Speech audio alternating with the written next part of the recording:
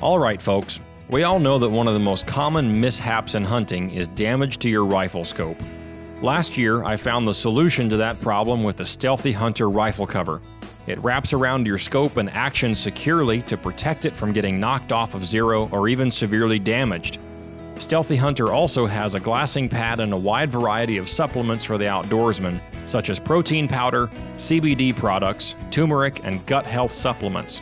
They also make a lightweight trauma kit weighing in at just 14 ounces that includes everything you need and nothing you don't for all of your backcountry medical emergencies. To shop all of their equipment and supplements, go to stealthyhunter.com and enter the discount code at checkout, The Northern Hunter, to save on your order today. All Stealthy Hunter equipment is proudly made in the USA.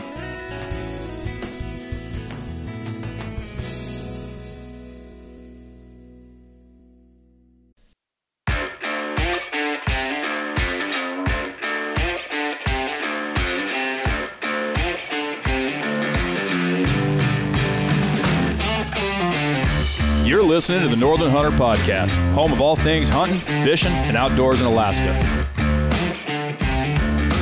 All right, everybody, welcome back to the show. My name is James Payne. I'm Dalton Gray. I'm Mariah Humphreys. And today we're doing a show all around the emails you listeners have sent to us. We've got several to go over here, a couple comments, a couple questions, and some pretty cool stories. So we're going to get into all of that. Before we do, though, if you guys like the show, make sure you subscribe on whatever platform you're listening to us on. Rate and review the show. Written reviews go a long way, and 5 stars is always best. If you want to ask us a question and get your story or comment or question featured on an episode coming up, you can reach out to us on our social medias. If you search at The Northern Hunter on either Facebook or Instagram, and there's a contact button on our website, thenorthernhunter.com. That'll send us an email directly to the inbox. And while you're there, we have a shop page and a partners page. The shop has some merch items in there, logo wear, hats, hoodies, t-shirts, all that good stuff. And then the partners page is a bunch of great companies that have decided they believe in what we're doing. They want to help us out, and we've got discount codes with them. All that's listed there on the website or in the show notes of this show. So make sure you look there to get your discount code. If you use that, it helps them and it helps us. And all of that gear is hunter related. It helps get you out in the field. So we appreciate all the support and the comments and the emails. So without further ado, we're just going to dive right into these things. Here we go.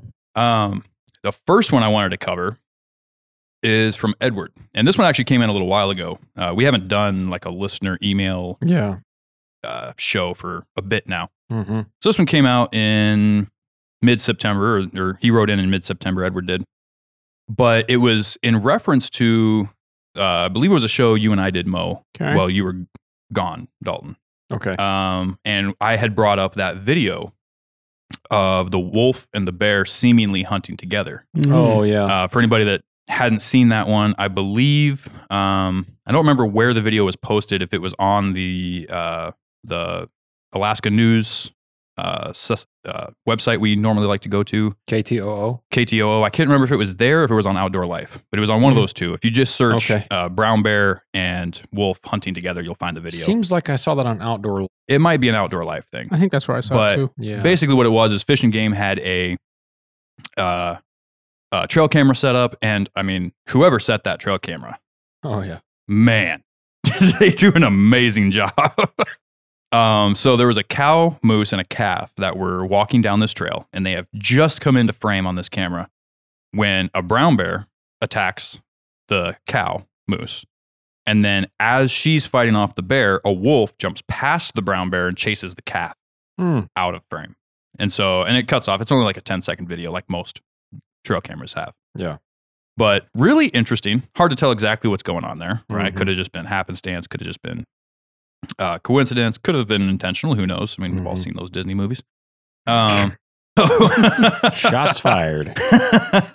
Well played. But Edward wrote in shortly after that, and he said, referring to your latest show where you mentioned the footage with the grizzly and the wolf hunting together, we have run into an interesting phenomenon here in Michigan when running black bears with hounds. Since wolves have been introduced back in 1995, the black bears have made some adjustments, it seems. Obvious ones are the normal things you would expect, but an interesting one is that the bigger bears are starting to tree. Traditionally, a black bear around and over the 350-pound mark will stand and fight the hounds instead of climbing a tree. Now, the bigger bears are treeing after running a short distance when they're in wolf country. Usually, after about a mile, they seem to tree, and in wolf country, we have to get there or get to the tree quickly because if we don't, the wolves will attack the hounds that are baying the bear. It has become common enough that it seems very intentional that the big Bruins are letting the wolves do their dirty work, and when the job is done, they come down out of the tree without a scratch and go about their business. Coincidence, perhaps, but it seems like they're learning new tricks. I was just in awe when I read that.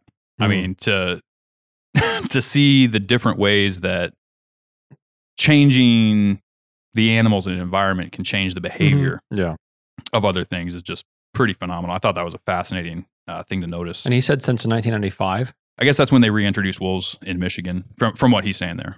Now, and I don't know if he's below the bridge or above the bridge. Wait a minute. Reintroduced wolves or reintroduced hound hunting for black bears?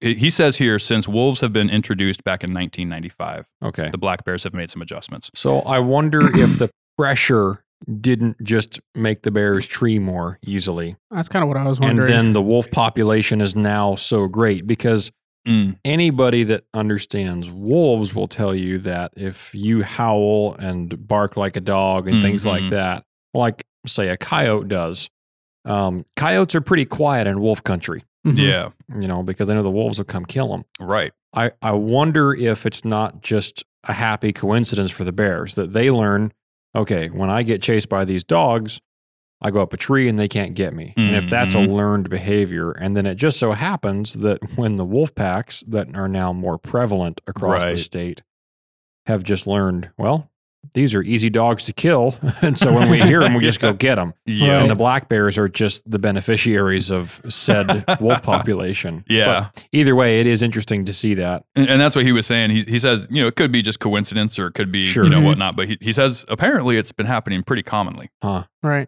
He's noticed it more and more as they hunt. I'd be interested to talk to this guy about hound hunting black bears. Oh, yeah. That would be fun. Yeah. We should reach out to this guy. Yeah. So Edward, we'll be emailing you. Yeah, that'd be a great topic. We did get another one kind of along the same lines, asking what bear is best? I'm going to say brown bear. False. False? Black bear. Black. All right, so that's a tribute to a favorite TV character of mine. Our second question is brought to us by no further explanation to that. Yeah, if you get it, you get it. If you don't, then there you go. Look it up. There you go. So our second question is brought to us. It's not really a question, but we got this one earlier in September. This is from David. He starts out in his email and he says, I can't thank you guys enough for the great content y'all have created. I've listened to almost all of your podcasts. Bravo. And it has helped me bait bears down in the lower 48 and finally have a new show up on camera. However, I made a DIY black bear hunt trip this year in Alaska in the fall, and I was finally able to capitalize on my first black bear. I've hunted hard for 3 years with not a single bear on the ground. I believe I've learned more from black bears because of this. If I got one on my first try, I would have never obsessed about black bears and gone on this journey. From navigating regulations to hours of great content about hunting with your podcast, I felt comfortable enough to take the leap and try to kill a black bear in a state I love and have seen black bears in regularly. He goes on to mention that he came up and hunted with a friend, and then he says, to spare you in the details, the only black bear I saw on our trip was the one I was able to harvest. The local police station was able to handle all sealing requirements with ease. I just called ahead and they were happy to meet me. Maybe something to add in your podcast. If there isn't a local fish and game agency, call ahead and ask if the local police station can handle the sealing requirements. That's a very good point. So like the wildlife troopers. Yeah, very good point. He says, I flew home with a cooler and some freezer packs, and it's now in my freezer awaiting to get to a taxidermist I can trust. Thank you again for an amazing podcast. And then he included a photo with his bear. I responded to David, said congratulations, and we exchanged some pleasantries there. He then responded with a follow-up email. He said, thank you guys again. I really appreciate everything you all have done and continue to do. Not bragging here, just asking for some advice. I had the skull measured by a local police officer, image attached for the proof in parentheses. So I did some research on the record sizes, and biggest skull found is 23 and 10/16 inches. This is for black bear. Now you need to await 60 days to have an official do it, etc. I don't want to somehow mess this up or take it to the wrong person. So what's your best advice? Any recommendations or tips are welcome. Is this bear skull really within an inch of the world record? So the world record was a found black bear, 23 and 10/16. Mm-hmm. This guy's bear measured length of 14 even and width of 8 and 8/16. Man, that's big as a Massive skull. tank.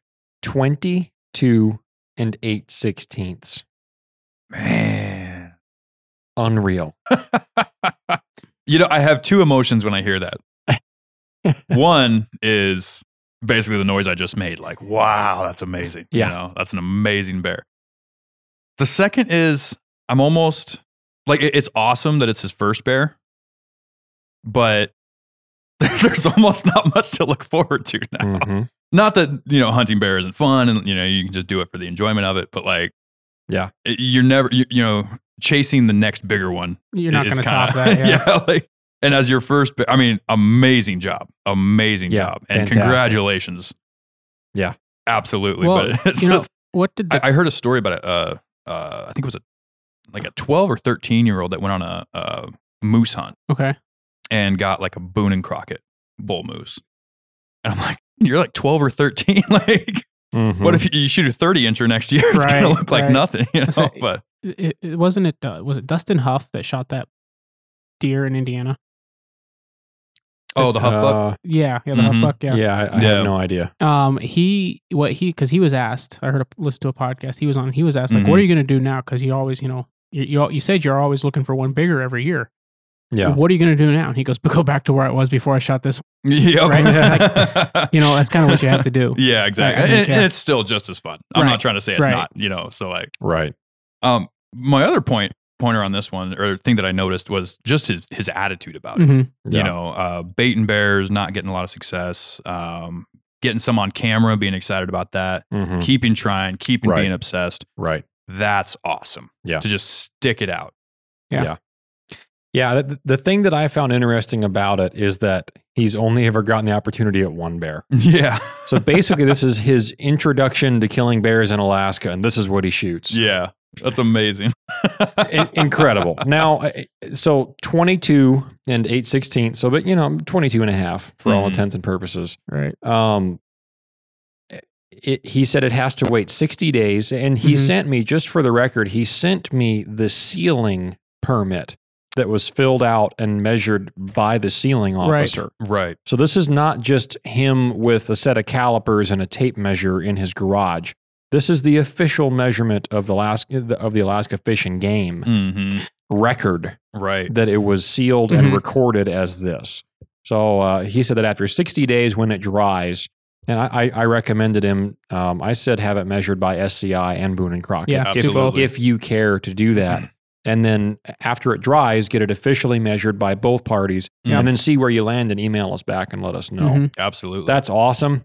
Obviously, the interesting part with bears is, with every other trophy animal that has headgear, that's how you measure it. Mm-hmm. With bears, it's so subjective, right? We term bears as big because we say, oh, that's a 9-footer. Mhm. Right. Or right. with a black bear, okay, that's a 6-foot bear, or that's a Mm. 6.5, or a 7 if it's big, right? Like Right. that's a 7-foot bear is a huge bear for a black bear. Some do get bigger, but not many. Right. And so, but there's no way to know how big that skull is. Sometimes they're meatheads, and when you take all the meat off the skull after you kill that thing and clean it up, Right. and you think, man, this thing is old, he's big, this was like a 7-foot black bear, and that 7-foot black bear might only have a 17-inch skull. Mm. They just don't have the right genetic for it. That's what most Sometimes- interior bears are. And then sometimes guys will shoot a 10-foot brown bear, and it's 27 instead of 28, or it's 26 and a half. I've heard of plenty of guys that shoot monstrous bodied brown bears that do not make over 28 inches, which is the minimum Boone and Crockett all-time measurement. I was going to ask, so, and this is maybe out of my own ignorance, but I've just never looked into that. They only measure off of skull for Boone and Crockett? Yes. Yeah. They don't count your squared dimensions? Yeah, SCI is the same way. Are they really? Okay. Yeah, it's skull only on bears. And so you can have what you think is a huge bear, and you can say, man, this thing is ancient looking. He's over 10 foot, and he might not have that big of a skull. Mm-hmm. Well, yeah. Without giving too terribly much detail, I met a guide this year that showed me a photo of a bear that his client had killed a couple of years ago. And if you do enough digging, then you'll figure out who did this. His client shot the biggest bear shot in Alaska since 1961, 2 years ago. Really? The skull was over 30 inches. Good night. Unreal. He has a photo of it on the measuring table at camp, and the width is 11 feet. Wow. Yeah, it's crazy. Crazy. So that one you look at and you go, is that a short-faced bear or a dirty polar bear or what's going on here? And then you shoot it and then you wonder, okay, how big is his head really? Mm-hmm. And they measured it and it scored monstrous. Man. Wow. Huge skull. So the point is you really don't know what you get until you skin out the head Right. and then take the meat off of the thing and then measure it. Right.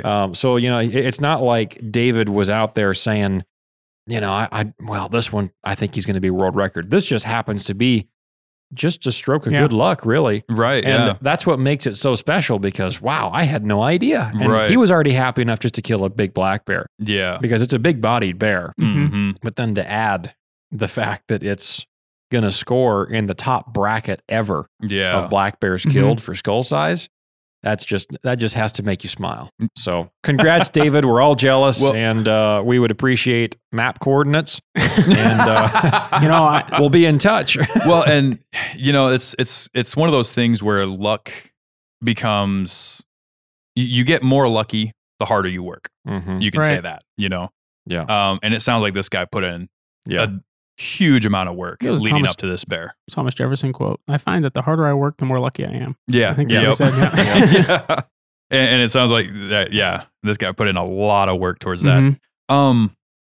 Just for anybody new to bear hunting, like this guy was, go into the squared measurement system that is used for scoring bears, and how it compares. I mean, I know you just talked about but as far as the waiting for it to dry and all of that measurement. So the hide measurement. Mm-hmm. So on a bear, I mean, I grew up hunting bears since I can remember. Saw my first bear from a tree stand when I was 7. Yep, there you go.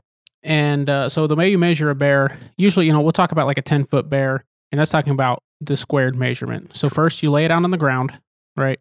And you get it out as straight as you can so that there's not like folds in the skin, except like in the armpits where there's a little extra skin, right? Mm-hmm. And you lay it down on its back usually, and you'll measure from the tip of the tail to the nose. And let's say that's 9 foot. Yeah. Right. And then no stretching, right? Until you give it to taxidermist and he'll stretch it out, right? Right, exactly. And then you measure the width, which is toe to toe, right? And you just kind of try to get the arms in their natural position, across the shoulders, shoulders, right? From one toenail to the other, right? Tip to tip there, and let's say it's 9.5, 9'6". Yeah. So what would that bear be squared? I didn't hear what your length measurement was. It was 9 foot. 9 foot. So you just add them together and then divide by 2. Correct. That's just your average. 9'3". So 9'3". So that's how the squared system works. So we say a 10-foot bear. Well, he may have been wider than he was longer. He may have been longer than he was wide. Exactly. Yeah. But typically, a 10-foot bear would be. And that's the deceiving part is when you get those like the longer but lankier bears, right? And you get the shorter and fatter bears, and which ones you perceive to be bigger. It's interesting how it goes. Yeah. Yeah. I've been surprised. Yeah. See, I had that one black bear that it was 6'6" long and 6'6" wide. Oh, nice. Yeah. Perfectly big square. Black bear. Yeah. For the interior. That is a very good interior. That one that I shot with my bow with you a couple of years ago, James, in the stand there. Squared 6'10", and that's 6'10". That's the biggest interior bear I've shot That since then. That thing was a The one I shot tank before for that interior. was 6.6, and up to that point, that was the biggest black bear. Mm-hmm. So now I have to What was a either shoot skull one and- bigger or Well, just take other people hunting. Yeah, what was the skull on that 610? I don't remember. I'd have to go back and measure it. See, No. on my 6.6 bear, I think my skull was like 15 or 16 inches, maybe. Oh, yeah, it was small. Yeah, And then the next bear I shot, that was a boar. And then Mm. I shot a sow a year or two later. yeah. That was a smaller, squared. It wasn't tiny, but it wasn't a huge bear. Right. I think it was around 6 foot or right under. But the skull was a lot bigger. It was like 17-inch skull. Mm-hmm. Yeah. Much Wow. bigger on that sow, which, different area too, but still an interior black bear. Right. But so just like we we're talking about how the size, the actual trophy score of an animal, Mhm. of a black bear specifically, or a Yeah. bear is, I want to say that 610 was over 18. okay. I mean, Um, that would seem right. If it wasn't, it'd be, Yeah, Mm. I'm pretty sure it was over 18. It might have been 19 and change, but Mhm. yeah, it wasn't Boone and Crockett, which is Right. 20. remember what that one, my 7-footer my dad shot, what that one came out to be? I want to say mid to high 18s, if not Really? 19. Yeah, kind of Yeah. somewhere in the same range. Yeah, yeah. Wow. Yeah. And so for the skulls, it's the same style of measurement, right? Length and width added. Length yeah. and Except width that you added. add it instead Yeah, of yeah, divided, yeah, right? It's, Yeah, not it's square, not- it's not a squared Right, measurement, right? It's Yeah. not So an average. There's one other animal that's measured like that, Mm. and it's the wolf. Right. Right. Yeah. Notice how I pronounce wolf? Yeah.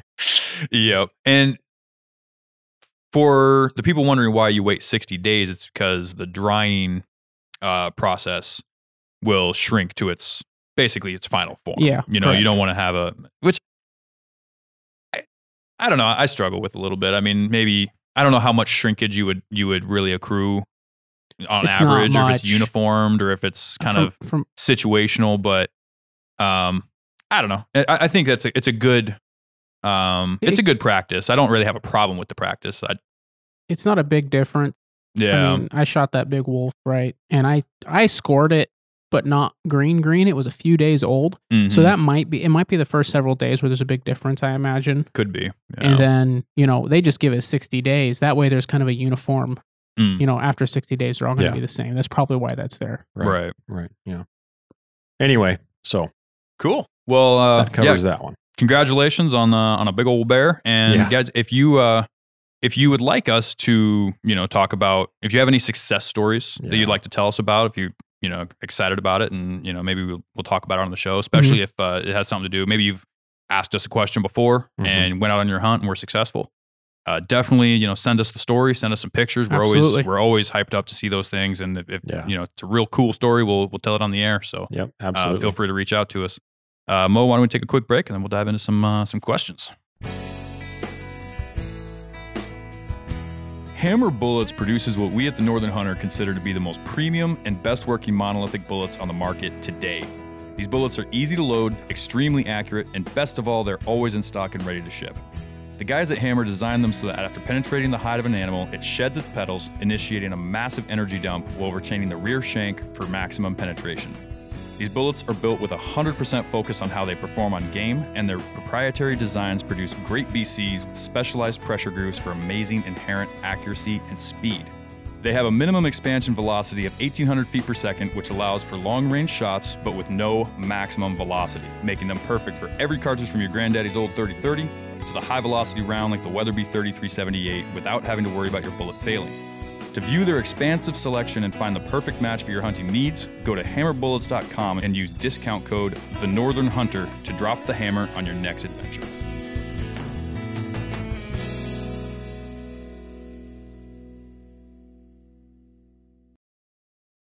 All right, folks. So we love getting questions from you about pretty much any season, any time of the year, how it pertains to hunting in Alaska, or really hunting in general. If you've got gun questions or anything like that, we love answering those as well.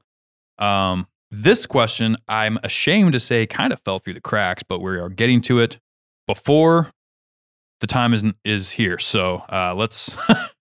I'll just go ahead and read it. So Andrew writes into the show. He's asking about moose hunting. So he says, "Hey guys, loved the episode 44 on early lessons in moose hunting." Man, that was 44. Whoa. And that was a while ago. That seemed like yesterday. It's like almost 20. Yeah, it's 16 episodes ago. Yeah. So Wow. anyway, yeah, episode boy. 44 on the early lessons in moose hunting. Mhm. Seems to me that most or all of the tactics you talked about are for attracting bulls. Any advice for someone who has drawn an antlerless tag? He's drawn one for a small area of the state. Not going to give too much away there. He says he's also, and this is a cool factor. Remember in the last episode, you put forth a little bit of trivia towards the end of it, and you were asking about, you Dalton. I guess the guys can't see us. Yeah. Right. The listeners can't see who I'm looking at here. So Dalton, you put forth a bit of trivia asking if there was a shotgun season here in Alaska, Mhm. and I said I thought I'd seen something about it, but I couldn't. Yeah. Wasn't 100% sure. Yeah. You said there was. We would do some research into it. Well, this guy got one of those. So he said, so there is shotgun seasons for moose here in Alaska, because for this draw tag that he got, this antlerless moose tag, he says he's limited to using a shotgun, so it has to be within 100 yards or so, which is reasonable with a slug. Mhm. If you get a good slug and a Mhm. good rifle, good rifled slug barrel. Let's see. So his hunt is in November, so it's a later season antlerless Mhm. hunt. Any advice you guys have is much appreciated. So one, congratulations on drawing a tag. That's we just did a whole episode Right, about that too. But all of us here have killed moose. We've all done a lot of moose hunting. But Dalton, you have actually successfully done a antlerless moose hunt in the past. Mhm. So what would you say you did differently than when you were looking for bulls from Well, experience? I drew an antlerless moose tag many years ago. Mhm. I was still a teenager and I qualified for the youth permits. Okay. And so I applied. That must have been like right after you got back then. Yeah, It was wasn't shortly, like a yeah, year wasn't maybe. long after. Yeah. Yeah, it was very shortly after I moved back from overseas. But I got a antlerless moose tag. I'm pretty sure it was antlerless. Not It was. Yeah, it was antlerless.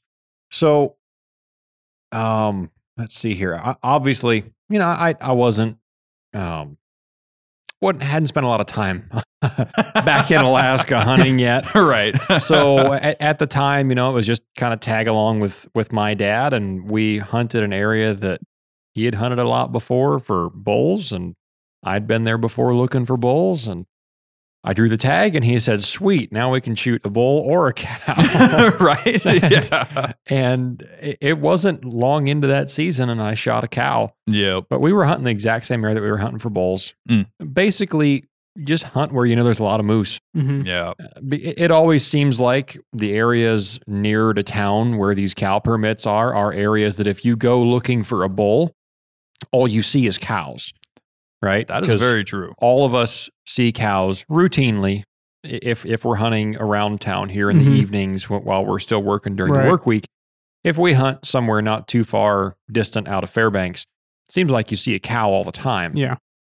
And Definitely the most prominent. And if you don't, then you're probably going to move spots in a couple of days or a couple of evenings of hunting, Mhm. because if you don't see cows, then you pretty much determine there's not a whole lot of moose around here right now. Right. So most of us know where the cows hang out because we're looking for bulls there, and that seeing cows just reassures us that there are bulls somewhere. Yeah. Yeah. Yep. So that's pretty much all we did. Like I said, I wish I could be more of a help on that, but that was a long time ago now. Well, the biggest difference I would think between the two would be with cows, you're not necessarily, especially this time of year, you're not attracting them in the way you would a bull during the rut. Yeah. Correct. You're not going to be calling a cow in for a fight. Right. Mhm. You're not going to be, the cows are going to be where they're going to be. Mhm. So I think playing into kind of what you just said, lean back on Yeah. prior moose hunting experience. Yep. If you have any, you didn't really say if you had any, but if you have any prior moose hunting experience, especially in this region, just fall back on that. Where there's bulls, there's cows. Where there's cows, there's bulls. Where there's moose, Yeah. there's moose. But a lot of your tactics are going to be a bit different Mhm. because you're Yeah. going to be more reliant on patterning. You're going to be more reliant on stalking or ambushing. Yep. Primarily, whether you're able to bring some form of a tree stand in there, or Yeah. you're able to figure out where these cows are hanging out, where they're bedding, work Yeah. your way in. Yep. November, there might be some snow on the ground. Most of the time there'll be snow on the ground, depending on what part of the state he's in. There's snow where he's going. Yeah. Yeah. And so you'll have to take that into consideration, of course, but Yep. also where there's snow, there's lots of footprints. Mhm. So might Yeah. even make Yep. your job a little bit easier. Exactly. But pretty much instead of focusing on sitting in one spot and trying to call a bull to you, you've got to go to the cow Yeah. is the biggest difference. Or set yourself up where you know the cow's going to be. Yeah. If you know that she beds in this spot pretty regularly, Yeah. she walks down and waters here pretty regularly, set yourself up for an ambush somewhere in between there. Mhm. Yeah. And especially with a shotgun. I mean, 100 yards is still a decent ways. Yep. Yep. Yeah, it's pretty easy to close that gap. I would say with a November hunt and with us knowing where he's going, Yeah. Mhm. which part of the state, you have the terrain to get up high in glass. Yeah. That's Moose, very true. Moose are going to be herding up. When Mo and I have gone out this time of year in October, November, the moose aren't rutting. They are herded up Mhm. and they're going to be huddled together. They defend themselves better against Yeah. predators when they're Yeah. huddled up. The bulls aren't fighting each other anymore. Sometimes they'll spar and they'll knock into stuff and Right. just doing what bulls do. But it's not because of the rut. They're not going to be pushing cows around and harassing one another. And I've seen groups of moose in November before that number over 20. Mm. It's herds of moose. Right. It's a crazy concept because the rest of the year they seem like they're just dire enemies and Right, they very can't solitary. stand each other and they're always cruising looking for each other. And the only ones that are together are multiple cows with one bull that's Right. keeping all Yeah. the other bulls away. Yeah. But you'll find them herded up, and so they're going to be easier to find, relatively speaking. But for a couple of reasons. There's no more leaves on the trees. Yes. There's no more leaves on the willows and the brush. So getting up high, you'll be able to see through the terrain better. You'll be able to Mhm. see through that brush better and look down on some river and creek bottom type country with your elevation to your advantage. And you hope that they're herded up together Yeah. and that you can find, because it's just, I'm not a rocket scientist, but I think 10 moose are easier to spot than one moose, right? Right. So, if you can catch them bedded up on a hillside in the middle of the day, Yeah. and then also figure out and do some homework and figure out, all right, in this area of the state, what are they eating this time of year? Call your local biologist Oh, and yeah, that's ask a good them, idea. what are they eating this time of year? Now that all the leaves are off the trees, where are they going to be hanging out? Do they Yeah. like being in the river bottoms, or are they going to be up high trying to see where the wolves are and defend themselves better? And so I would do that. And that was one thing I really liked when we had Jeff Day on. Now that Yeah. was obviously pertaining more to bulls, Mhm. but he really dove into the science of Yeah. hunting, figuring out all of that information, doing your Yeah. research ahead of time. Mhm. And so I think that's super important. Yeah. I don't know if I'd say it's a guarantee they'll be herded up this time of year, No. but I mean, it's not uncommon at all to see Right. groups of 20. I've seen bigger groups than that. And especially if you get like a real steep decline in temperature real Yeah. quick. Yeah. The thing I would focus on a lot with that is they are easier to spot, but there's more eyes. Exactly. There's more eyes. It's easier to see them. It's also easier to see you. Mhm. So make sure you're covering yourself properly for the season. If you're in snow, make sure you're dressed appropriately. Yep. If you are, trying to make a stalk, don't just be, walking through in the open. They're going to be a Yeah. little bit more wary of predators right now because, rut's over. They can Mhm. see, they know that food's a little bit more scarce, and this is the Yeah. time when they're on the menu for Yeah. a lot Right. of predators that are still Yeah. awake. So definitely make sure your stalking game is on point if you're going to be going that route. I was going to say, I've talked about walking up on moose before. Mm. And if you stay downwind and you stay quiet and don't move when they're looking at you, you should be able to get within 100 yards fairly easily. If you wear like a white snow camo suit especially. and Yes. belly That, crawl yeah. with your shotgun, Yes. 100 yards shouldn't be an issue, even if there's 5 or 10 Right. moose there. And that's what I meant by dress appropriately. Yeah. Was, wear white. Yeah. Wear some kind of Just go matching slow. environment Yeah. camo. Go Yeah. slow, play the wind, and belly crawl, and Right. you should be able to Yeah, get on the 'em. biggest thing I would say is if they're looking at you, don't move. Yeah, Oh yeah, that's Yep. a big one. If you can do that, like I imagine you could crawl right up to them. Yep. Yeah. Yeah. And make sure you use a good slug in that shotgun Yeah. too. Make sure you're not just using the cheap box Yeah. Right, slugs off the shelf. Yeah. Get you some what are those, like the Brennecke's, the Yeah. real good penetrating slugs, the Yeah. ones that fly really good. Yeah. And I mean, it's a little late in the game now. I mean, he said the hunt happens in November, so hopefully you have a good barrel for that thing too. Yeah. And practice. Make Yeah. sure you're capable. If 100 yards is your limit with that shotgun, make Mhm. sure you can take an ethical shot at Yeah. 100 yards with Yeah. that limit. Right. Yeah. Like, Send us pictures. absolutely. I would love to see this one. I would love to see photos of the terrain and how you hunted it and kind of hear your story. Mhm. And especially if you're successful, let us know how it goes. I'd love to hear about that. You don't hear a lot about shotgun specific moose hunting up here. Or Right. any hunting of almost would any be, kind. yeah, it would be really neat to hear that side of it, especially if you end up killing one Yeah. and see how that goes. So Yeah. Absolutely. good luck and be safe. Yep. And I hope that this reaches you beforehand, but if not, we'll be transcribing this into an email for you later tonight. And sorry we took a little while getting back to you. It's hunting season in Alaska, Yeah. and we were very, very busy. Yeah, it's been a busy fall. Always is, right? Yeah. Always is. About to be a busy winter, which is Yeah. going to lead into a busy spring. It already which is a gonna busy winter, lead yeah. into Yeah. another busy summer, which is going to. Yeah. It's never a dull moment here in Alaska. If you're No. bored in Alaska, that's your own dang fault. So, so the next one kind of falls along the same lines of hunting and playing the wind. Yeah. We'll just say that with your stalking or setting up a ambush. Yeah. You want to play the wind. Well, we had Clayton write into the show. Love the podcast and have listened to 2/3 of your episodes and I'm catching up on the rest. Hopefully you're caught up by now. He asks, what's you guys' opinions or thoughts on scent masking products such as sprays, deodorants, and or laundry detergents? Thanks, guys. Hope you all have good luck this fall/winter. Ozone, all the spray you can use. Wash your clothes.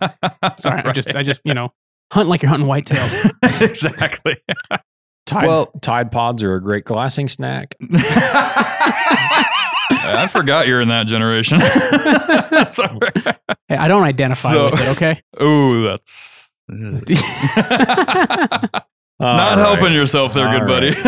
Back to the question. Didn't mean for that to turn into this. So I did reply to him, so he's Yeah. heard our answer. But I felt like this was one that could be worthwhile to put on the show. So here we are. What I told him is that scent masking products are good.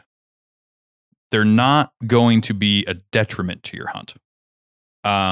But the problem is a lot of people rely on them too heavily. Yeah. A lot of people think scent killer, I don't have to worry about the wind. It's not the case. Yes. Yeah. If you are overconfident in your use of these products, Mhm. it's going to be it's going to create problems for you if you fail to actually play the wind. Yeah. I kind of ranked them in order of most to least effectiveness. I would say the least effective version, for me in my experience, would probably be the sprays Mm. because it's just kind of a masking, coating. Not to say they don't work. If you want to spray your boots down or spray your pants down or something like that, it's not going to not help a little bit, but you're still going to have to make sure, if you're sitting in a tree stand at a bait or you're, hunting moose or hunting caribou, you still want to make sure that you're not basically directly in the wind path going to these animals, because yes, it will cover you, but it's just a covering, it's not an impenetrable barrier. Yeah. Then I put the laundry detergents. There's several different makes and brands of these products, and each of them have a pretty extensive product list. I don't mind using that stuff. Mhm. I don't really think it's 100% necessary if you just use unscented or detergent. Usually it's Right. kind of the same thing. The good thing about the scent product detergents is it will, again, kind of put a barrier on that clothing. So Right. it might not absorb as much scent in the transition process between going from the dryer to the field. To then sitting in your truck and spilling coffee on it. But then, I was to say, but then the problem with relying on the detergent is you do still want to be careful between that product. You know, you don't want to throw it in the truck and show up out to moose camp, as Chris says, smelling like Marlboro Reds and Old Spice, right? Yeah. So the smell of the Alaskan redneck. So you want to make sure if you are using that, you know, take it out of the dryer, or you're going to air dry it. Make sure you air dry it where you're not getting any kind of household smell good products you might have, or your wife might have around the house, you know, scented candles or your pets, Scentsies or pets or anything your like that. Kids, yeah. Food, cooking in the kitchen. You know, it's like you want to make sure none of those smells get back into the clothing. So get it in a tote, get it outside, get it somewhere it's not going to get contaminated again. Yeah. The one I use that I think is just more of a, I don't know, it's a Real quick, necessity, I want to add to the detergent thing. Oh, go for it. Yeah. Something you can do with the detergent thing is something my dad has done a lot with traps, Mhm. and he's probably done it with hunting clothes too, but is once you've descented them, you know, you run it through your detergent or whatever, you have a tote. But he didn't just buy this tote brand new. Right. You bought this tote, you took it outside, and you let it air out. You maybe put some pine boughs in it. Yeah, I was right? going to say spruce or anything. Yeah, spruce boughs. Yeah. Yeah, we don't have pine trees here. What an idiot. But Oh, I'm glad you said it. anyhow, but yeah, take some spruce boughs, green ones, right off the tree, and put those in there, and then just leave those in there. Mix them in with your clothes Because that's a natural. That's a natural That's how scent. it's going to smell out there. That's what. So that is going to mask scent probably a lot better than having like you say when you get in a bear stand, you like to spray the tree with whatever your scent that you're hunting with because it masks your scent. It's a you know, it's not just a negative, it's a positive. Yeah. Right. Because they're going to smell you up there anyway. Right. Exactly. But just to finish my opinions on these, and I'll let you dive in. The deodorant is the one I do use. You do. I do. And the only reason for that is because I am one stinky guy when I don't use deodorant. So I'm going to use deodorant regardless. So it's just like a regular old speed stick, but non-scented. Basically, yeah. It's there's several different brands. The one I picked up was Dead Downwind, I think is what it's called. Okay. Where did you buy that? Cabela's one time when I was down there in really? I think it was Cabela's. Might have been Bass Pro, but it was one time when I was down there in Anchorage. That. Oh yeah. Yeah. Non-scented scent masking deodorant. Antiperspirant deodorant. Yep. And that's the one because like I said, I'm going to use deodorant anyways. Yeah. Because otherwise I don't even want to be around me. So I'll say that name though, that could be a good thing or a bad thing. Right, exactly. Dead Downwind. Huh. But you know, they make big ones, they make small ones, you know, you get like the little 2.25 ounce bottles. Yeah. And so it's pretty compact, doesn't take up a whole lot of space. Huh. But that's one of those things where like it's not going to hurt.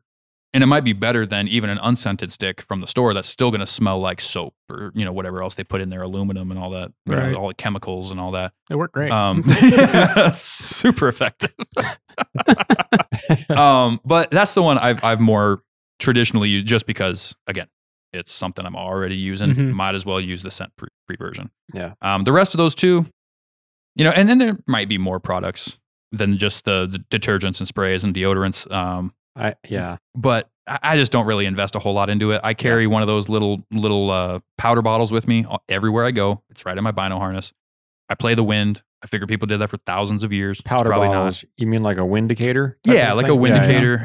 Okay. I forget what my brand is. It's just the $2 one you can buy at Sportsman's Warehouse. Yep. And it works great. Lasts forever. Mine ran out and I put flour in it. Yeah. You know, yeah, exactly. If all else fails, you can make cookies. I told that to my client on this last hunt. He got a real kick out of that. Yeah, but yeah, flour, baby powder, you know, any of that stuff works. Just don't get it wet. Just refill it, you know, and that's all you do. You just shake it up, break that powder up, give it a squeeze, and whichever way the powder goes. Because that's the thing, like you might not feel any kind of wind on your face or anything. You might not see grass moving. There's still a direction the air is flowing. Yeah. And so you want to be able to play that. And I would say learning to do that is more important than relying on, like, I wouldn't even use scent reducing products until you've learned to play the wind. Yeah. Use that to increase your ability once you have the skill, but work on the skill first. That's my opinion. What do you think? The one thing that you didn't mention that I would bring up is ozonics. So this is a highly debated tinfoil hat internet discussion. I love those. Amongst the hunting crowd. Very white-tailed deer hunter. I think that's probably where it originated. People in the whitetail world are just fanatics about that part of hunting. Right. And that's fine. If you live in the lower 48, Oklahoma, Kansas, Ohio, those great whitetail states, right? That's fine. That's your bread and butter. And so I think the ozonics likely came about as a result of the whitetail hunting gizmo gadgetry world. And companies said, well, how else can we create scent deterring products? Right. So ozonics, as I understand it, and correct me if I'm wrong, if I say something wrong here, and I'm not an expert on it, I don't have them, but I know somebody up here that's successfully used them for a number of years now for bear baiting. So the way that I've heard it explained is you hang the little unit above your stand, and as it emits these particles, they attach to your scent molecules, which then makes them heavier and just drop straight down to the ground. So it doesn't eliminate your scent. Gotcha. But it keeps it more localized around your stand. Yeah. So the guy that I know uses them, especially for when he's hunting grizzly bears over a bait. Grizzly bears are a lot more picky on bear baits, whether or not they're going to come in if they smell you or not. And so he uses them in the event that he has a grizzly bear coming in. If the bear walks underneath of his stand, it's going to smell him. And he's had that happen before, and they've walked out of his life forever. I've had that happen without too. having a shot. Because even though he had the ozonics little unit running, it walked underneath the stand where all those scent molecules are dropping down to the ground. Yeah. So that's the theory. Now, to be fair, and to take the other side of the argument, this guy doesn't trust them enough that if it's windy, he doesn't even go. If he's targeting grizzly bears, he's outright said that before, that if it's windy, it doesn't matter if I have the ozonics because it's going to blow the air around too much and it won't even be able to do its job right. Right. So on a calm night in the bear stand, which is probably the majority of them, you're in the thick wooded country. There's usually not too much breeze. Yeah. If there is, then we're probably not hunting anyway. Right. Because it's not ideal conditions regardless. I have sat in a tree stand when the wind is howling. Yeah. It's a little spooky. I'm not going to lie. When your whole stand I just don't is waste my time anymore because they don't seem to come in. I put a bait in a spot this year, and I may have mentioned this when we were talking about it in the spring, but it ended up right in the sweet spot for wind, apparently, because 100 yards from my bait, no wind. Yeah. I would ride in, nothing. I get in the stand, it was kind of calmed down. I'd sit there for hours and blowing. By the time I got back to my wheeler, there was no more wind. Yeah. It was where I put the bait. And I don't think that was 100% the reason I didn't have bears. Right. Because there was a lot of bears on the bait. I think they went off after the moose calves with all the timing and everything. But it was insane the amount of wind that just because, with the way the hills were, I was right in a dip between hills to get down lower. I was up high. Oh, that was in the saddle. Yeah, it was in a saddle. That's right. And kind of on the side. Yeah. It was the easiest access, which is, just usually where those where you go. thermal currents are traveling over the saddle. It must have been. It was insane. I've never, and I was right. Where I was in a tree was up high enough, right? If I was down on the ground, it probably wouldn't have been as bad, but it was kind of crazy. Yeah. Well, and one big difference too, where a lot of these products have probably come into existence, and maybe we've never really had a need for them up here, is terrain difference and animal difference. Oh, animal difference, I think, is the biggest. Because, like you said, a lot of this probably evolved from whitetail hunters. Yeah. And I know, Mo, you've done a little bit of whitetail hunting. I've done some whitetail hunting up in Ohio. I'm about to do some in Michigan. I'm going to go visit the in-laws and hopefully do some deer hunting there. And at least I can tell you from the Ohio experiences I've had, the terrain. Well, let's start with the animals first. So one, the whitetails seem to be a lot more skittish than anything up here. Really is. Yeah. They're a lot more pressured. Yeah. They know what people are. How many hundreds of thousands of hunters are in Michigan every year? Right. So they know what you are. They know what you smell like in most cases. Yeah. We're just going to say, in most cases. Yeah. Every once in a while, somebody will get into some really wild territory, and those, you're blessed and to be able to hunt in that area. But for the average guy going out on a weekend or after work or something like that, out past his buddy's cornfield, that's where those deer know what humans are. So you got to be a little bit more careful there. The other thing is a lot of deer hunting is with a bow. Mm. You know, rifle seasons in the lower 48 are very limited. Yeah. For example, in Kansas, your bow season is like months long. Yeah. Whereas your rifle season, you get a week or two, depending on which county you're in and all that. And so you get a lot more guys that are up close and personal because they're bow hunting. Yeah. So all of that kind of leads into the difference in terrain too, because up here we have a lot bigger hills. You know, at least in the area that I was hunting in Ohio, and this is not generalized for the entire country, obviously, but like where I was hunting in Ohio, it was a lot of old, like coal mining hills. And so it's kind of like when you go out towards Chattanooga and you can see all the dredge marks from the gold mining. Yeah. Similar thing down there. You look at the hillsides and you can see where it's actually been carved out, you know, years and years and years ago, and it's all grown back up. Interesting. But what that does, in my experience, is it creates a little bit more swirling wind effect. So, you know, you're not getting those one directional winds that just kind of consistently go, and you can play it a little bit easier. Yeah. I think you'd probably end up wanting to use some of these products more in one of those situations because it's harder to play the wind in those conditions, right? It's changing often. It might just switch direction on you. Your thermals will be different. Yeah. So I can definitely see a use for them depending on your application. Right. For Alaska, though, for caribou, moose, honestly, even bear baiting. I mean, it might not be a bad thing to do. It won't hurt your odds at all. Right. As long as you're still doing everything you're supposed to do. Yeah. I like that idea, using the Ozonics, actually. That might be something I look into. That's not a bad idea for the grizzly bears. I've never, I think you mentioned that to me, but I hadn't really thought about it. For the listener's benefit, that the guy that I'm talking about is Tyler Friel. Oh, okay. He's a writer for Outdoor Life, and he's got a podcast, Tundra Talk Podcast.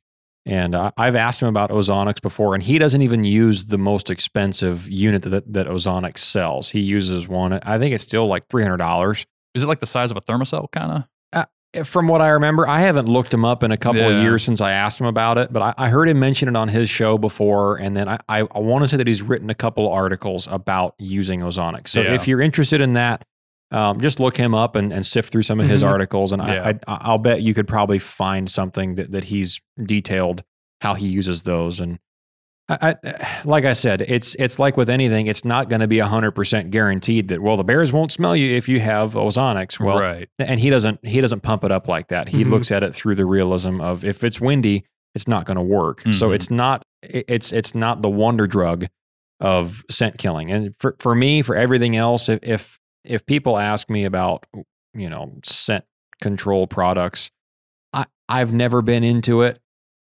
because I hunt the wind religiously, you know, and this is not to say that it doesn't have any effect, but brown bears have the greatest sense of smell of anything we have up here.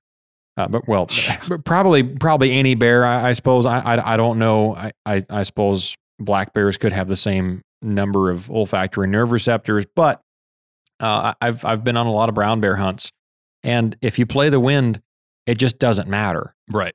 As long as you are not upwind of those bears, they're just not going to smell you. It's physically impossible. And I think a lot of it has to do, and it makes sense the way that you, James, explained that, is our terrain is more open and more just naturally the way it is. We don't have those crazy little bowls and cuts, and our terrain is just bigger. And when the wind is going one way, it's probably going to stay that general direction until the front switches. You know, if you have a low pressure system going this way or that way, or if it's colliding, you might have some swirls. But usually on like spot and stalk type of hunts, when it's going one way, it's going to be going that way for a while anyway. Yeah. And it's usually going to be going that way long enough for you to count on it going that way and make a stalk on that wind direction. So hunting the wind is the most important thing, not necessarily scent killer. Right. Now for predator calling, where you can't always pick a spot determined by wind direction, if you've only got an opening facing from one way and you're going to call, say, a little pond, and you've only got the opportunity to walk in from one side, then I could see using some scent killer products for doing that. Right. Just to give you a little bit more of an edge. Yeah. You know, in an already kind of bad situation. Yes. Yeah. But for big game hunting in the open country, bear baiting excluded and predator hunting excluded, just hunt the wind. Yep. That's what I would say. Yep. That's the best skill you can develop Yeah. as far as scent control goes, Yeah, is absolutely. your own Yeah. placement. I've never used like the Windicator stuff. Yeah. No, I've always just did what I seen in the Daniel Boone show when I was growing up, right? Finger in the mouth, stick it in the air. It works. It does. With the lighter winds, like the very Dude, slow moving, I've it's done it. tricked me a couple times. I don't know. I've done it so long, and I'll Yeah. do it a few times, usually as I move, just to make sure. And typically, I get it right. Nice. After a couple of weeks in the field, I don't want to lick my Oh, I wipe it off first. Yeah. Okay. Well, You use them dude wipes you got in your after a couple of weeks, I just only food goes in my mouth. Yeah. After that point. I don't know, man. The powder's $2. I'm not going to stress about True. it too much. Yeah. I've just never. And flour is free out of my wife's cupboard. Anyway, so that's our opinion of scent products and how to use them, at least here in Alaska. If you're somewhere else, I mean, apply it as needed for your use. Yep. Let's see. We did get one more email here. Mhm. No name at all, hardly a description. So, Mm-hmm. Mm-hmm. Mm-hmm.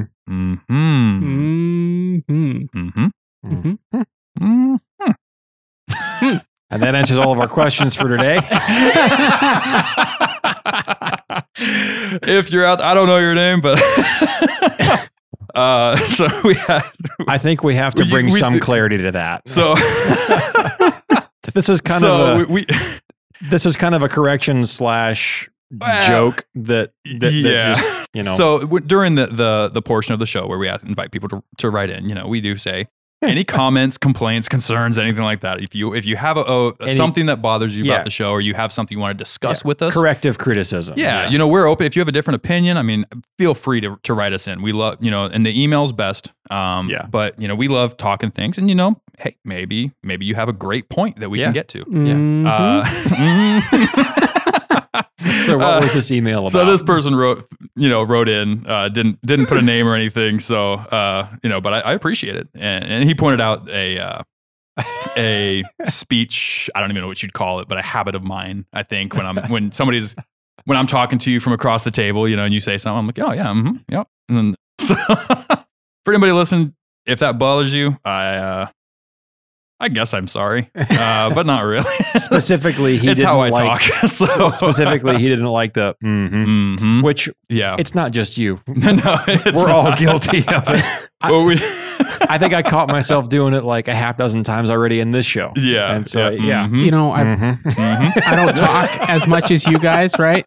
And so I've noticed it a lot. Like when you're, say, James, you're talking to Dalton, and I hear, or Dalton's talking to you, or we have a guest, and you're just like doing it, and I'm sitting here going, "Come on, that's enough already, right?" Exactly. Yeah. And but then I'll find myself, like when it's just you and me on the podcast, and you're talking a bunch, and I'll find myself doing the same. Yep. It's probably something a lot of people do naturally, and they just don't notice it. It just gets kind of noticed on the show. But anyway. And you didn't leave a name, so we can't call you out. But we appreciate that you wrote in. We actually do. We're just messing with you a little bit. We got a good laugh out of it, and we will try to work on it.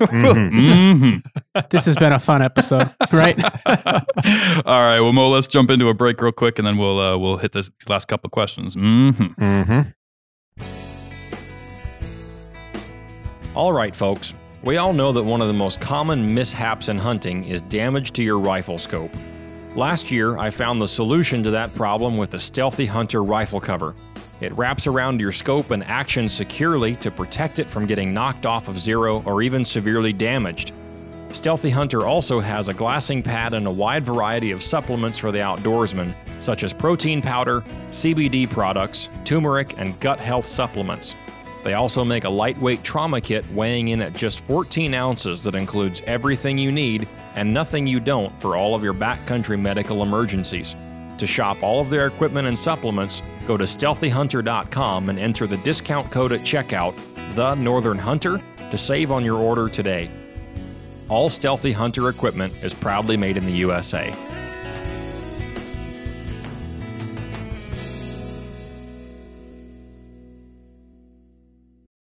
All right. So one interesting one we got that this came in, I think, a week ago now, at the time of this recording. So Rick writes into the show, and he brought up something that, and he mentioned in his email here that it's not talked about a whole lot. So I figured we'd bring it up in this episode. So Rick says, liking the podcast, very informative and entertaining. I found you through Jeff Lund's podcast. So great guy, Jeff Lund is. Glad you're listening to him too. Let's see. I live in Washington but visit Alaska annually. I recently harvested a moose with several tapeworm cysts in the meat. So this subject is fresh in my mind. ADFG says 40 to 70% of moose and caribou have these cysts, but you don't often hear about them. And how do folks deal with the parasites in game, dealing with pets, worm cycles, etc.? Might be a good podcast conversation, which sounds like it will be. Yeah, here we go. And I wrote him back. Looks like same day, and kind of told him my experience. I have definitely found these cysts, the tapeworm cysts in meat. Typically, you're going to find it on, let's say, the haunches, some rib meat, stuff like that. And it just looks like little. It sounds gross, but pus balls basically is what they look like. When you get the meat home and you're inspecting it and you're cutting it up for consumption. And it is fairly common. I mean, it's not in every moose by any means. It's not, if you shoot a young moose, you might not have to worry about it so much if you're just shooting a spike or something like that. Typically tends to be in the more mature moose from what I've seen, what I've heard people talking about. Okay. But realistically, they're not something you have to worry about. Yeah. The tapeworm cysts the tapeworms that create the cysts in these animals, they are parasitic, but they're not dangerous to humans. Right. They don't attach to the human digestive tract. And so what tapeworms typically do is they'll do just that. When they get into an animal, they'll get into the digestive tract, they'll kind of attach themselves to the walls, and then they'll grow as they get older. Right. And then they'll start, they'll spawn, and basically that's how they spread out is through the feces of the animal, is when they're spawning, and then they work their way into the meat, everything like that. It's pretty common, and it's not something that's just in game animals either. You find stuff like this in agricultural animals just as much. Anybody that's eaten pork, I'm here to tell you, you've eaten tapeworms and parasites. Dead ones, ideally. Yes. But and again, a lot of these ones, they're not dangerous to humans. So typically when we find these cysts, when we find, pockets of them or group, they're spread out all over the meat. Yeah. You just kind of cut them out, and that's more just for peace of mind. You don't actually even have to. You could grind it up with those in there, and it's not going to affect the flavor. It's not going to affect. You're never going to know. You're never even going to know it's there. Like once you grind it up, you're never going to see them. You're never going to taste them. They're not going to affect you negatively in any way. So as long as you can stomach getting past that process of seeing it go into the grinder, beyond that, it's not going to make any difference. Do they die when you freeze them? Like if you're cutting, not always. If you're cutting up a roast, say like a back ham of a moose, which is quite the roast. Oh, now I'm getting hungry. Yeah, I know. if you're just cutting up a big chunk of meat to then freezer wrap it or vac seal it or whatever, and then you freeze it, and then you pull it out, say a month later, and it's been frozen at 20 below in your freezer for an extended period of time. Does that kill the tapeworm? I believe, and I'm not going to say this with 100% like scientific confidence, but I believe I read that it takes 3 months for them to die in the freezer. So perhaps anything you've had from like last season that's maybe stood over. But cooking them, it's kind of like with trichinosis in bears, right? Yeah. That's also a parasite that's involved in that meat. Cooking it to well done or higher temps will will kill it. You don't always have to go to well done. I think, weren't you saying, Mo, you read it was 120 degrees would kill it? 130. 130, Okay, 140. Because I know depending on where you read it, some people will say even higher than that. 140 if you're doing it over extended cooking time. Yeah. Right. 160 if it's a shorter cook time. If is the what internal I've read. temperature of the meat Gotcha. reaches 140. Yeah. Right, So if you're yeah. measuring That's, the yeah. That's usually what we go with. Yep. Now Yeah. for the with the tapeworms, Mm-hmm. personally growing up in Alaska cutting up moose from as long as I can remember, I remember asking my dad about them and he being like, yeah, whatever, they're in everything up here. Right. Right. Tapeworms specifically, because you see them in the meat. They're, a few inches long usually, and you Yep. see, sometimes you'll even see them crawling if the meat's fresh when you're cutting it up. Right. And he's just like, yeah, whatever, it's just a parasite. Yeah. Okay. I And- found an answer. And that's just the thought. So for me, it's Yeah. never even a thought. Yeah. Right. Well, and that's what I felt it was interesting when he pointed out the fact that a lot of people don't talk about it. Yeah. Mhm. And I feel like that's kind of how everybody That's up here probably is. why, Is yeah. we know it's not going to hurt us, and it's a little bit gross, but that's hunting. That's the game, right? I mean, Yeah. it's I would consider tapeworm cyst ridden quarter off of a moose, safer for me to eat than anything I'll find at the grocery store. So So that's kind of my stance on Alaska Department of Fish and Game has a statement about this. Freezing does kill tapeworms, but not the most common worm in bear meat, Trichinella, which is a species adapted for Yeah. life in the cold north. So tapeworms 100% die it. Do they? Okay. when you freeze them. I'm wondering what I read then. Yeah. Yeah. Good so thing I didn't say it with confidence. that's a good thing to know. So if you have, say, a moose that has several little cysts or tapeworms in it that you're somewhat concerned about, Mm. if you're worried about it, then freeze it and Yep. then forget about Does it. it say anything about leaving it frozen for any duration of time? Like, I mean, can you just flash freeze it and that should kill them? Or Do tapeworms die when you freeze meat? This is on a different website. There's a lot of different like little forum things. I'm sure it depends on which. There's several different Yeah. kinds of tapeworms, even. So I'm Yeah. sure it depends Yeah. on the specifics. But So from the Alaska Department of Fish and Game, it says as long as you freeze it. So raw meat and parasites on Holistic Ferret Forum. Raw meat can and does carry parasites. This is fairly common knowledge. However, freezing meat for a minimum of 4 weeks at a temperature of -18 to -20 degrees Okay. Fahrenheit does kill the vast majority of parasites. So, So the magic number is 4 weeks that Yeah. we'll go with for today. yeah, exactly. Yeah, okay. If you're concerned about it, then for your own peace of mind, Yeah. freeze it for a month and then forget about it. Yeah. And if you can't stomach the idea of eating the actual cyst, whether that's in burger meat or if you don't want to leave it on your roast, which a lot of people don't, Yeah. I mean, it's unsightly. Yeah. It's not good to look at. It again, won't affect the flavor, won't affect the texture. But, if you want to cut that out, you don't have to cut wide. Yeah. Just cut the actual cyst out. Yep. You don't have to waste huge, cut inches all the way around it or Yeah. anything like that. Just get that cyst off the surface of the meat and you'll be good to go. Yes. If the meat is discolored or smells funny, Yeah. call Fish and Game, take them a piece and have it tested, or at Mhm. least get someone's professional opinion on it before Right. you just grind that up with everything else and eat it. Right. That's what I would say Yeah, to do. that's a good point. Caribou is the animal that I've seen the most infection in. right. Between bot flies and winter caribou that are burrowing under the hide of Mhm. caribou to Yep. survive the winter, and then they'll hatch out the animal in the spring. Yeah, Those things are nasty. Those things are gross. Yeah. That Yeah. looks like some kind of an alien life form. Yeah. And those will be attached to the underside of the hide when you're trying to Mhm. skin out a caribou in Yep. the wintertime. If you're trying to keep the hide, you've got to go through and pick all the bot flies, Yep. those little larvae out from under the hide. And it's nasty and it sounds gross because it is. Right. And I've also found little spots where they've actually burrowed in. And I don't know if those are bot flies or if those are different parasites, but I've seen more oddities in caribou than I have ever in moose. I would say I agree with that. I've seen a lot more of them in caribou. now And that I think about it. tapeworms, I've seen a ton of them in brown bears. Have you really? Just gross. That That makes sense. Oh, yeah. They eat a lot of moose. Nasty. Right. Yeah. Nasty. Yeah, I can imagine. Yeah, moose and rotten Right, fish. right. And Well, all- and all parasites kinds are of just garbage. more prominent in carnivores, anyways. Yeah. And fish. I mean, and that's have- what a lot of people don't know. You can get trichinosis in moose and whatnot. Like it has Yeah. been confirmed. It has been found. Wow. It's just extremely rare. Yeah. Because they're I didn't know that herbivore. moose could carry trichinosis. Yep.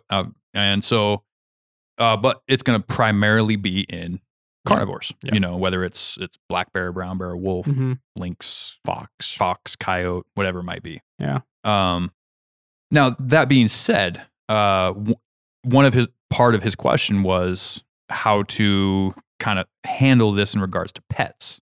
You know, when you have other animals, a lot of people will raw feed their pets. And it's a pretty common practice, especially if you're a very successful hunter and you've just got a lot of meat. Right. and A lot of sled dog people do that. Right. Yeah. It is one thing you have to be careful of with pets because they have a very similar digestion tract to the animals that carry these things. So the tapeworms can affect your dog if you were to free feed them, or not free feed, raw feed them. Yeah. Meat that is infected with these tapeworms. Interesting. The reason, you know, you don't have to be overly cautious with it. It is a good thing to look into, though, or to make sure you are a little bit careful with. But if you do end up getting a tapeworm in your animal, it's a very easy thing to fix. Yeah. Like I said, those tapeworms, they just attach themselves to the digestive tract. And so if you catch it early enough, you can go to the vet and they have, I think there's 2 or 3 different brands of medication that you can get. So it depends on which vet you go to in your area. and How what do they use. you figure out if your dog gets tapeworms? There's usually worms in there. Yeah, you'll see them in their okay. feces and stuff like Okay. that. Okay. But basically what the medication does is you just feed it to your dog in a treat or a piece of cheese or whatever, you know, just like you would normal medication. Piece of cheese. And it works great, dude. Really? Yeah. And Or a piece of raw meat. or preferably without the worms. But what it does, it just causes them to detach themselves from Yeah. the wall linings of the intestine, and they just flush them right out. Yeah. It's super painless. It's super quick. You know, and it's just, I think it's like a 1-week regimen of this medication you got to Huh. do. So if you are careful, but if some get through, you know, maybe you threw your dog a piece of meat that was, infested with these worms and he ends up getting some, not a big deal. Not something you really got to freak out about or Mhm. fret about. You know, the biggest thing I said, you know, I ended with the email was don't let the fact that these tapeworms are there deter you from enjoying the game Yeah. meat, from enjoying eating it, enjoying sharing it. You know, don't let it ruin the experience. Yeah. Whatnot, because it's not that big of a deal. Yeah. But it is something that not a lot of people talk about. So I found that Yeah. kind of interesting. Interesting question. Let's see. Jordan writes into the show next. And this one was actually directed at you, Dalton. So why don't you read that? Okay, so this is Jordan. I'm going to scroll through this here. He says, "Hello. Thank you for putting on the work for this show. Well, I'm glad you noticed that we work hard. Right. It's nice to be noticed." He says, "I listened to your episode on caribou hunting while I was driving to go on a float for caribou. Some of the tips you recommended about finding a travel corridor were key to my buddy and I both harvesting caribou. Congratulations. Very nice. If I could convince our sound guy to play some audience cheering right now." It's too much work to get that set up right now. Okay, he goes on to say, maybe post-production. yeah, he says, he goes on to say, a question I have for Dalton is, what is the lightweight 8-inch cot you use with your Solitude tent? He's referring to the Solitude Peaks Mhm. 4-man teepee tent.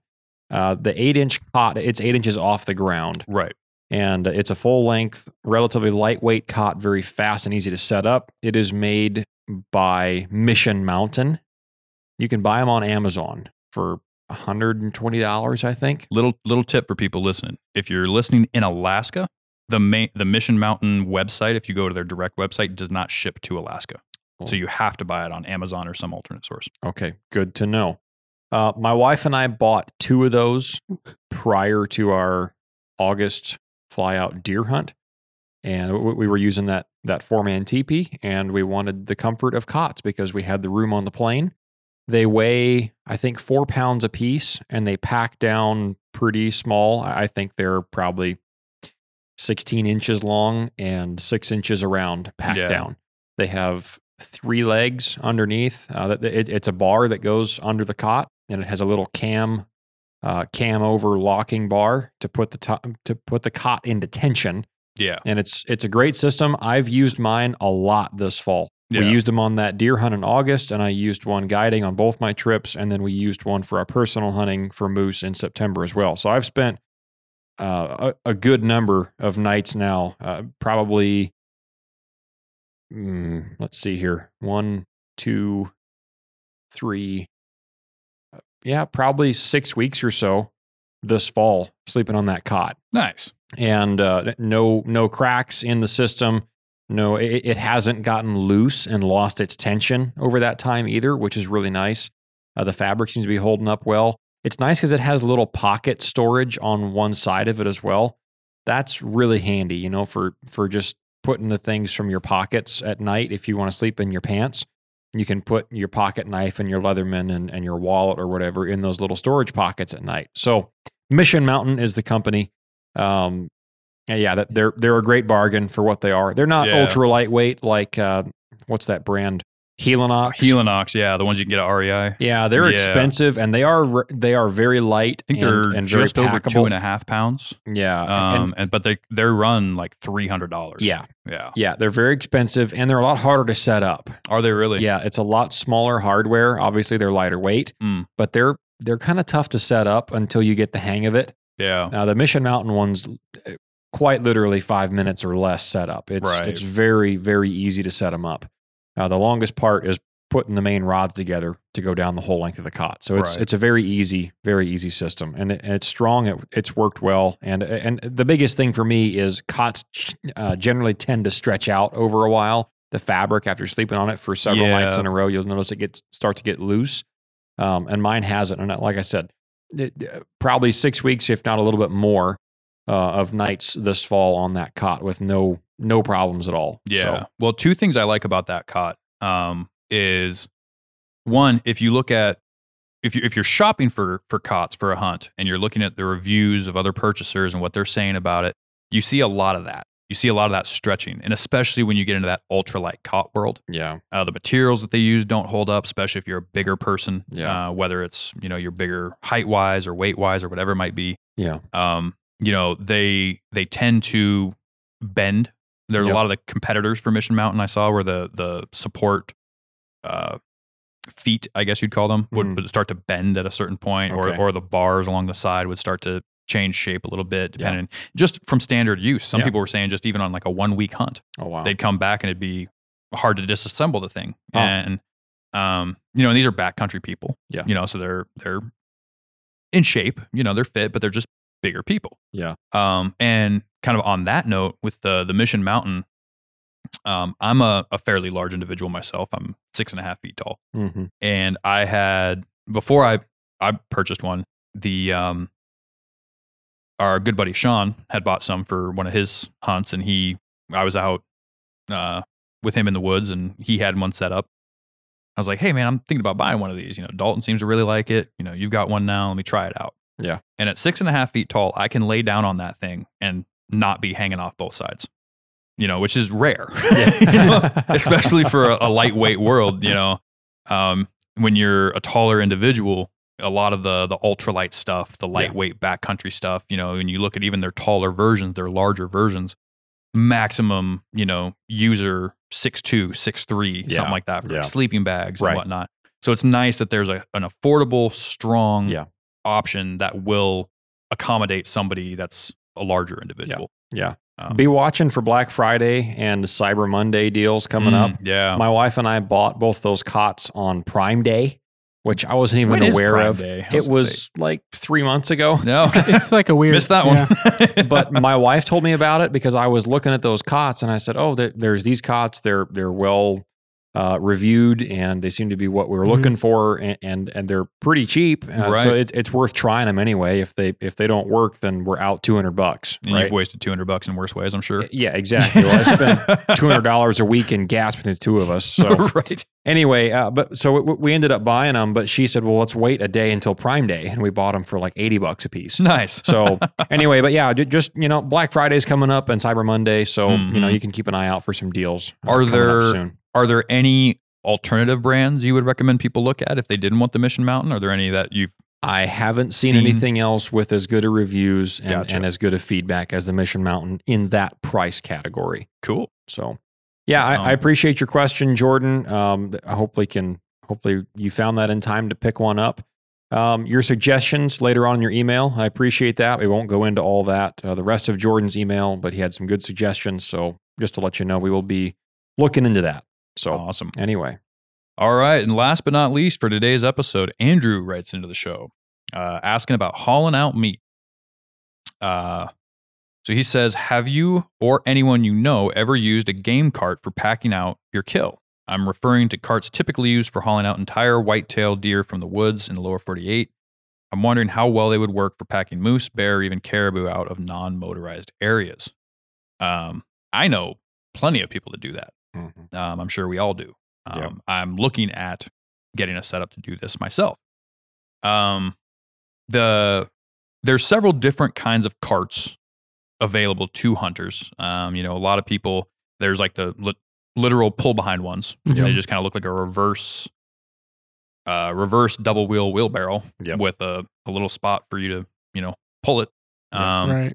And I've heard people having decent success with those. You can get different tire shapes and different tire sizes for different terrain. Different tire shapes. I guess not shapes. That was kind of Tread shapes. that's So like a fat tire bike. right, or yeah. skinnier tires. Yeah.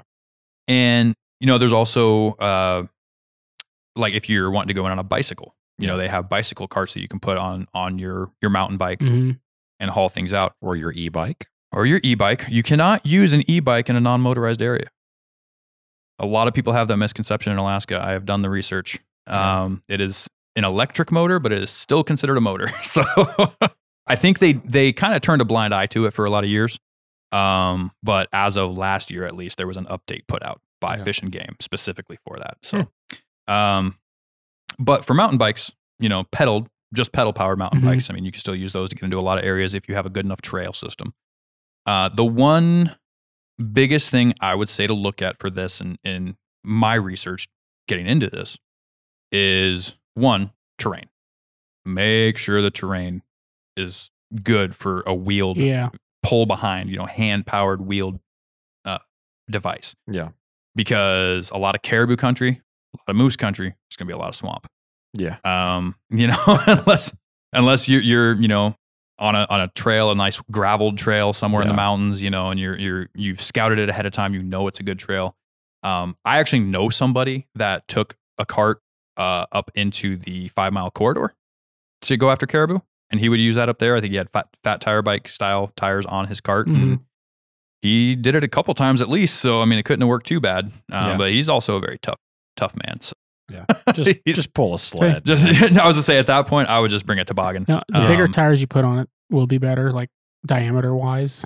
It'll be better for floating, basically. Well, for floating, But- going over objects, rolling over logs. It's gonna be heavier though. It will be, but Yeah. personally, if I was going to do something like that, I would almost think I might design and build something myself. Yeah. Well, and even those fat tire bikes, I mean, you hear people talk about them all the time. They're harder Yeah. to pedal. I mean, one guy, Right. how would one guy say it's the best, worst way to get anywhere in Alaska? It just apparently sucks. I don't own a fat tire bike, but from everything I I've think heard that about probably them. comes down to the gearing ratio. Right. Probably, Yeah. yeah. I guess there's something about them. They don't have the same gearing as a standard mountain bike. There might be some brands that do. Don't quote me on that. But from what he was saying, I've Okay. ridden a couple that are quite well suited for the backcountry, but they? they're Nice. also like $3,500. Oh, yeah. So Yeah. not fat- interested. Those kind of fat tire bikes and even e-bikes, man. Oh, Like if you're yeah. looking Yeah. at e-bikes for Yeah. getting into some areas, you I can mean, buy a 4-wheeler for that. yeah. And just go I into mean, a somewhere like motorized area. $9,000, depending on which one you're looking at, which Yeah. configuration, And you have different 15 hours of features. battery life. Yeah, right. Yeah. If you carry spare batteries.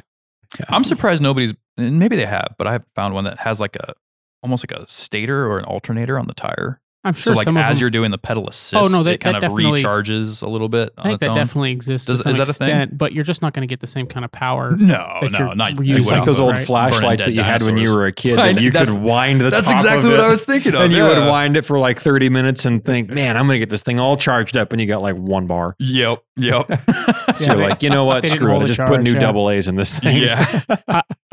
I'm surprised nobody's made an e-cart. You know what I'm saying?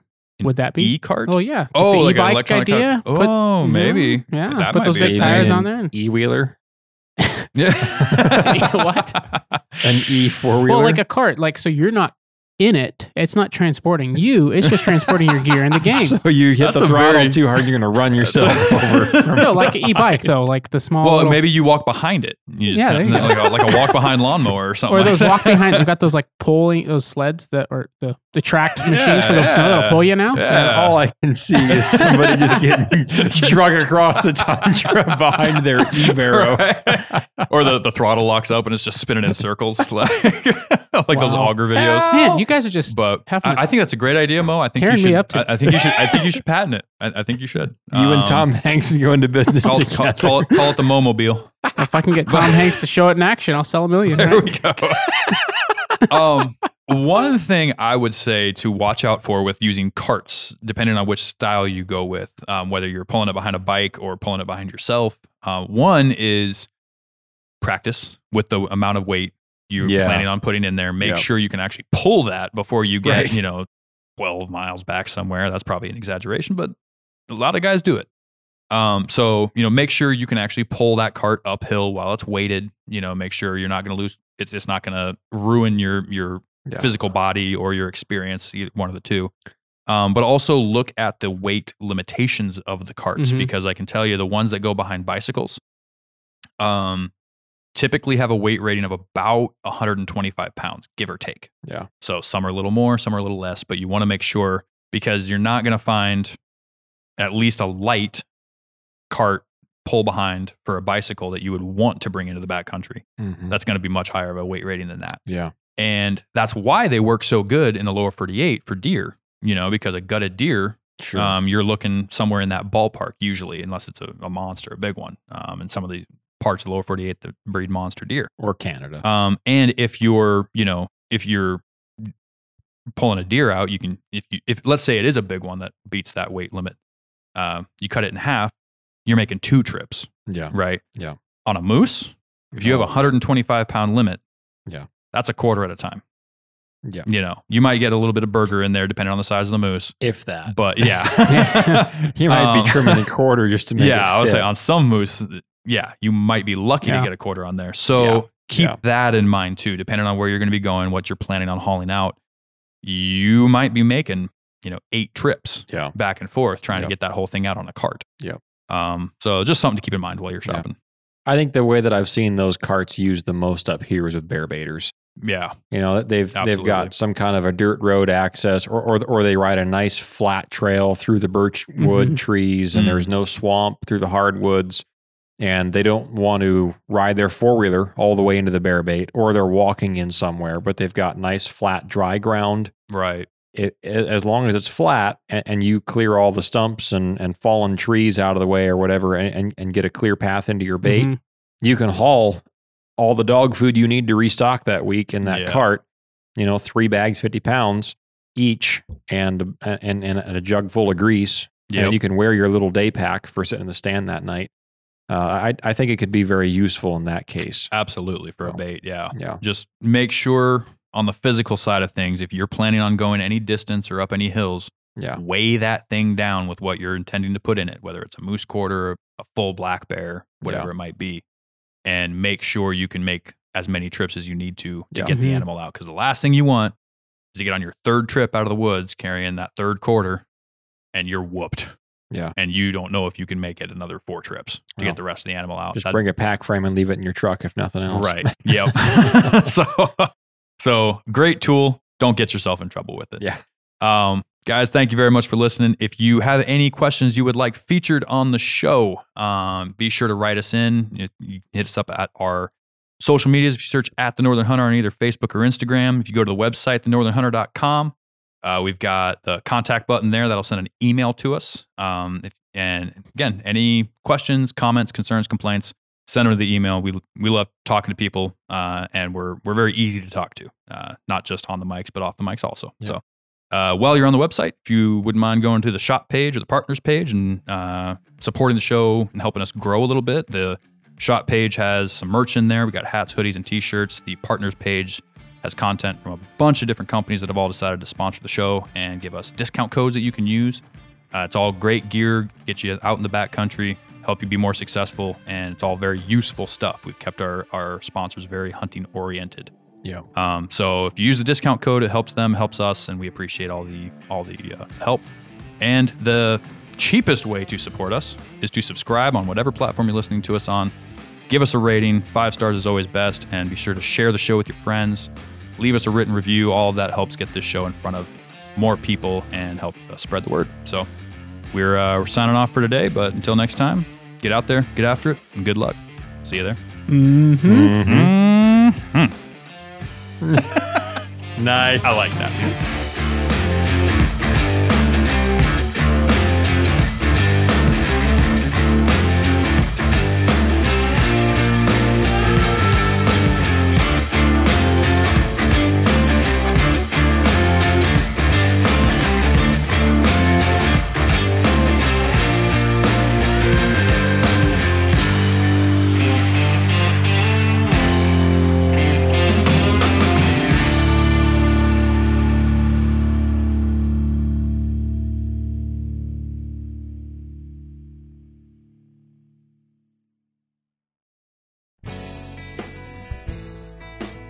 All right, folks. We all know that one of the most common mishaps in hunting is damage to your rifle scope.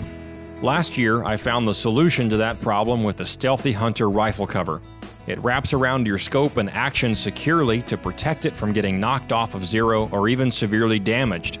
Stealthy Hunter also has a glassing pad and a wide variety of supplements for the outdoorsman, such as protein powder, CBD products, turmeric, and gut health supplements.